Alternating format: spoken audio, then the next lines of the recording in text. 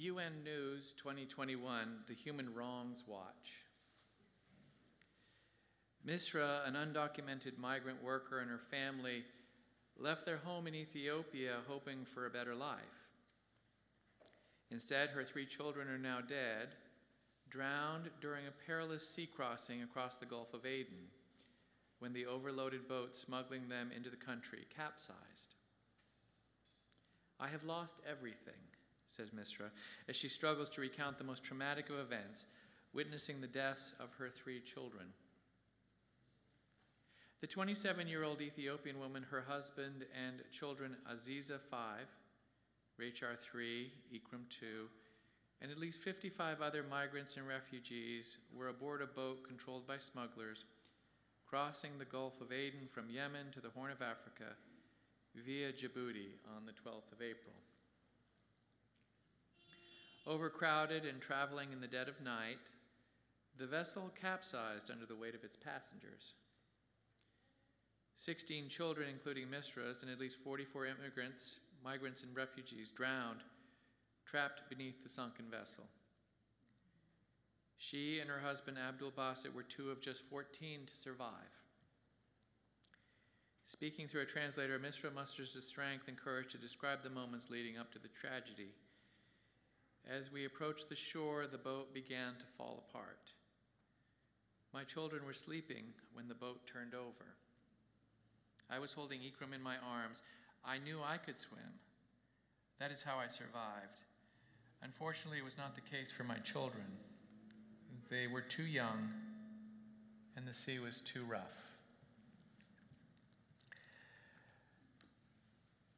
We've all heard these stories.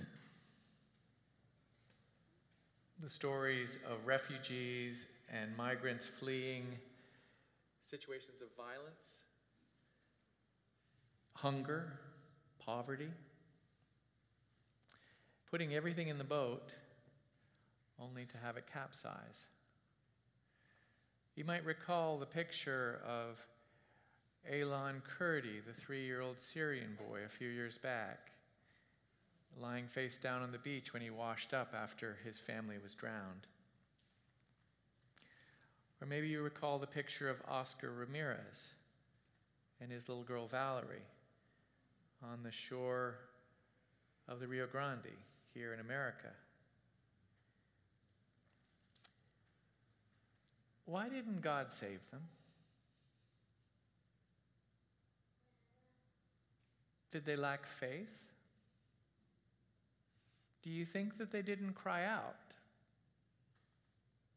to God when they and their children were drowning?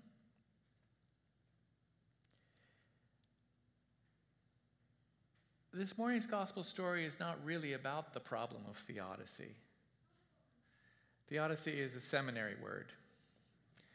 It's kind of captures this problem of how is it that God is all-loving, all-knowing, all-powerful, and yet so many terrible things happens to good people. How do we understand this? This morning's gospel is really about the issue of who is Jesus. In the Gospel of Mark, Jesus' identity is an ongoing mystery. And the questions that are asked, who then is this that he commands the sea and the waves? It's really not till the end of the crucifixion when Jesus dies and the centurion says, "Surely this man was God's son."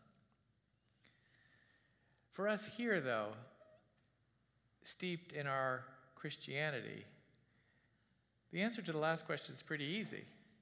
Who is this? It's Jesus the Christ. Jesus, God amongst us. But the other questions remain unanswered, and they're all designed, I think, for us, the listener and the reader, to grapple with. So let's do so. Why are you afraid? Have you no faith? Is the idea that if we had faith, we wouldn't be afraid? Or if we're not afraid, we have faith? I really resist any notion that our faith is at odds with our emotions, that somehow if we're sad or afraid or angry, that's a testament against our faith. Luckily, this morning, the notion of being afraid in the gospel is not exactly like the fear. It's more tied to faith than it is to the storm. It has the notion of timidity, the notion of not being as bold as you might. It's that kind of fear. So Jesus is really speaking about faith. Why are you not being more bold in your faith? Not, don't be afraid of drowning.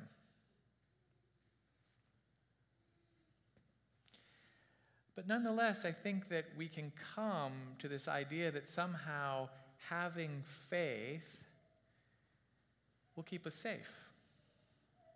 That faith will save us. I mean, in the story, right? Jesus acts.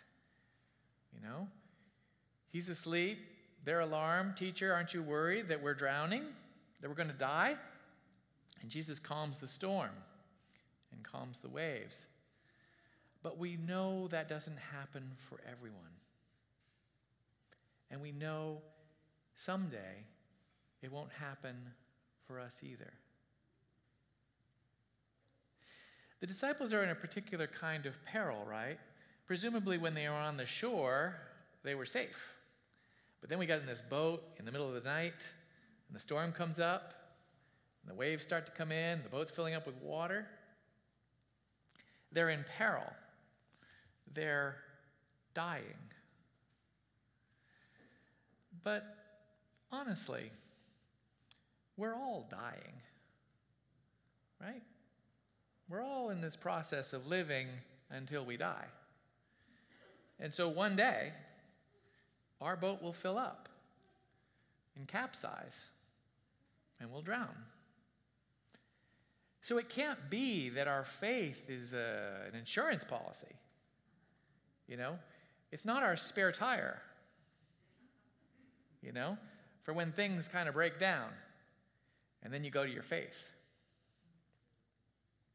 Our faith has got to be more like our steering wheel. It's how we ended up in the boat in the first place, right? It's how we're going to navigate this life. But it's not a protective dome over the good who move through life protected. Because I think sometimes the story can kind of sound like that. We're so distracted by the fact that Jesus has got this power, right? He commands the sea and the wind. That's so impressive. I think we end up kind of missing the larger point, which is that Jesus is in the boat with us. That we are the dying. And that's not just us. That includes Jesus, right? Jesus came to reveal something new about God. Jesus came to be among us, to live with us, right? And to teach us who we are and who we belong to. And Jesus goes to his death willingly. An unjust death. And the salvation of that death is not just that the Son of God does that for us. What also dies on the cross is all of our notions and beliefs and ideas about God.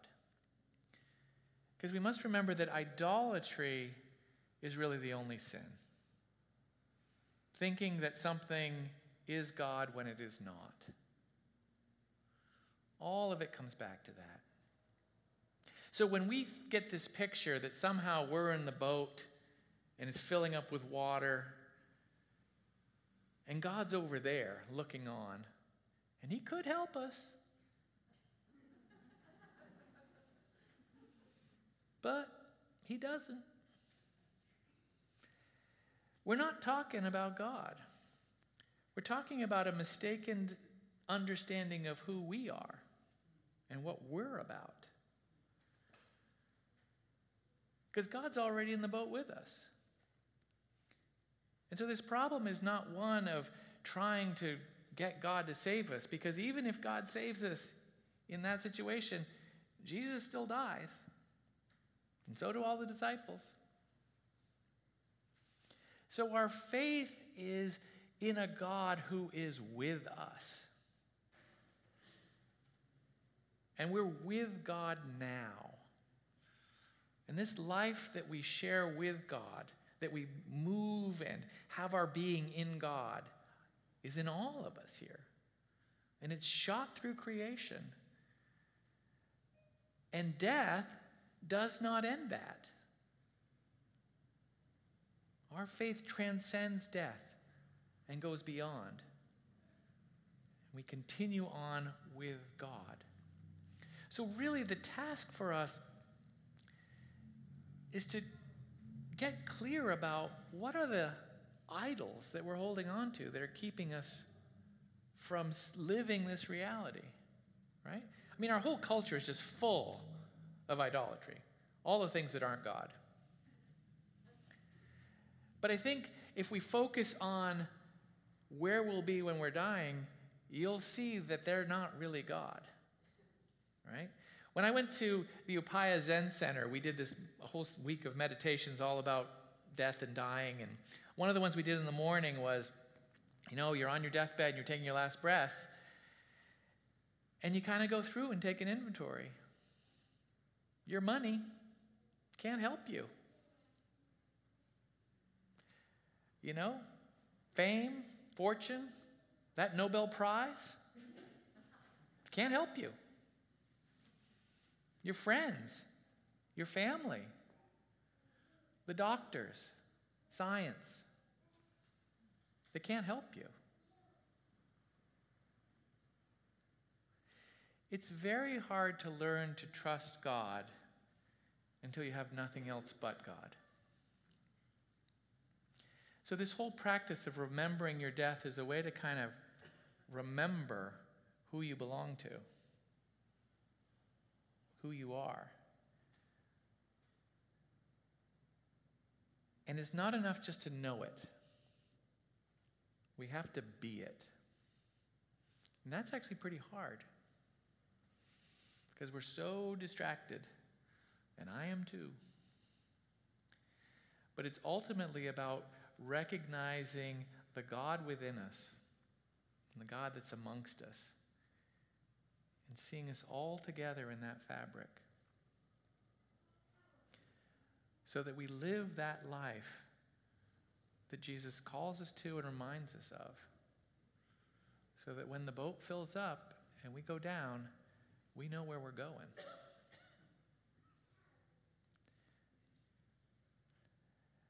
I want to end with a story from Alan Watts's book, The Wisdom of Insecurity. It's a Persian story. It's about a sage who goes to the door of heaven and knocks, and God says, "Who's there?" And he says, "Is it I?" And God says, "In my house there's no room for me and thee." And the sage goes away and kind of ponders this in meditation, thinking, what can this mean?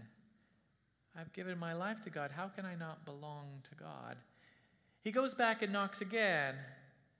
And once again he says, "It is I." And the door remains closed. He continues to ponder this problem. And as the years goes by, eventually he comes back and knocks on the door. And God once again demands, "Who is it?" And the sage says, "It is thyself." And the door opens.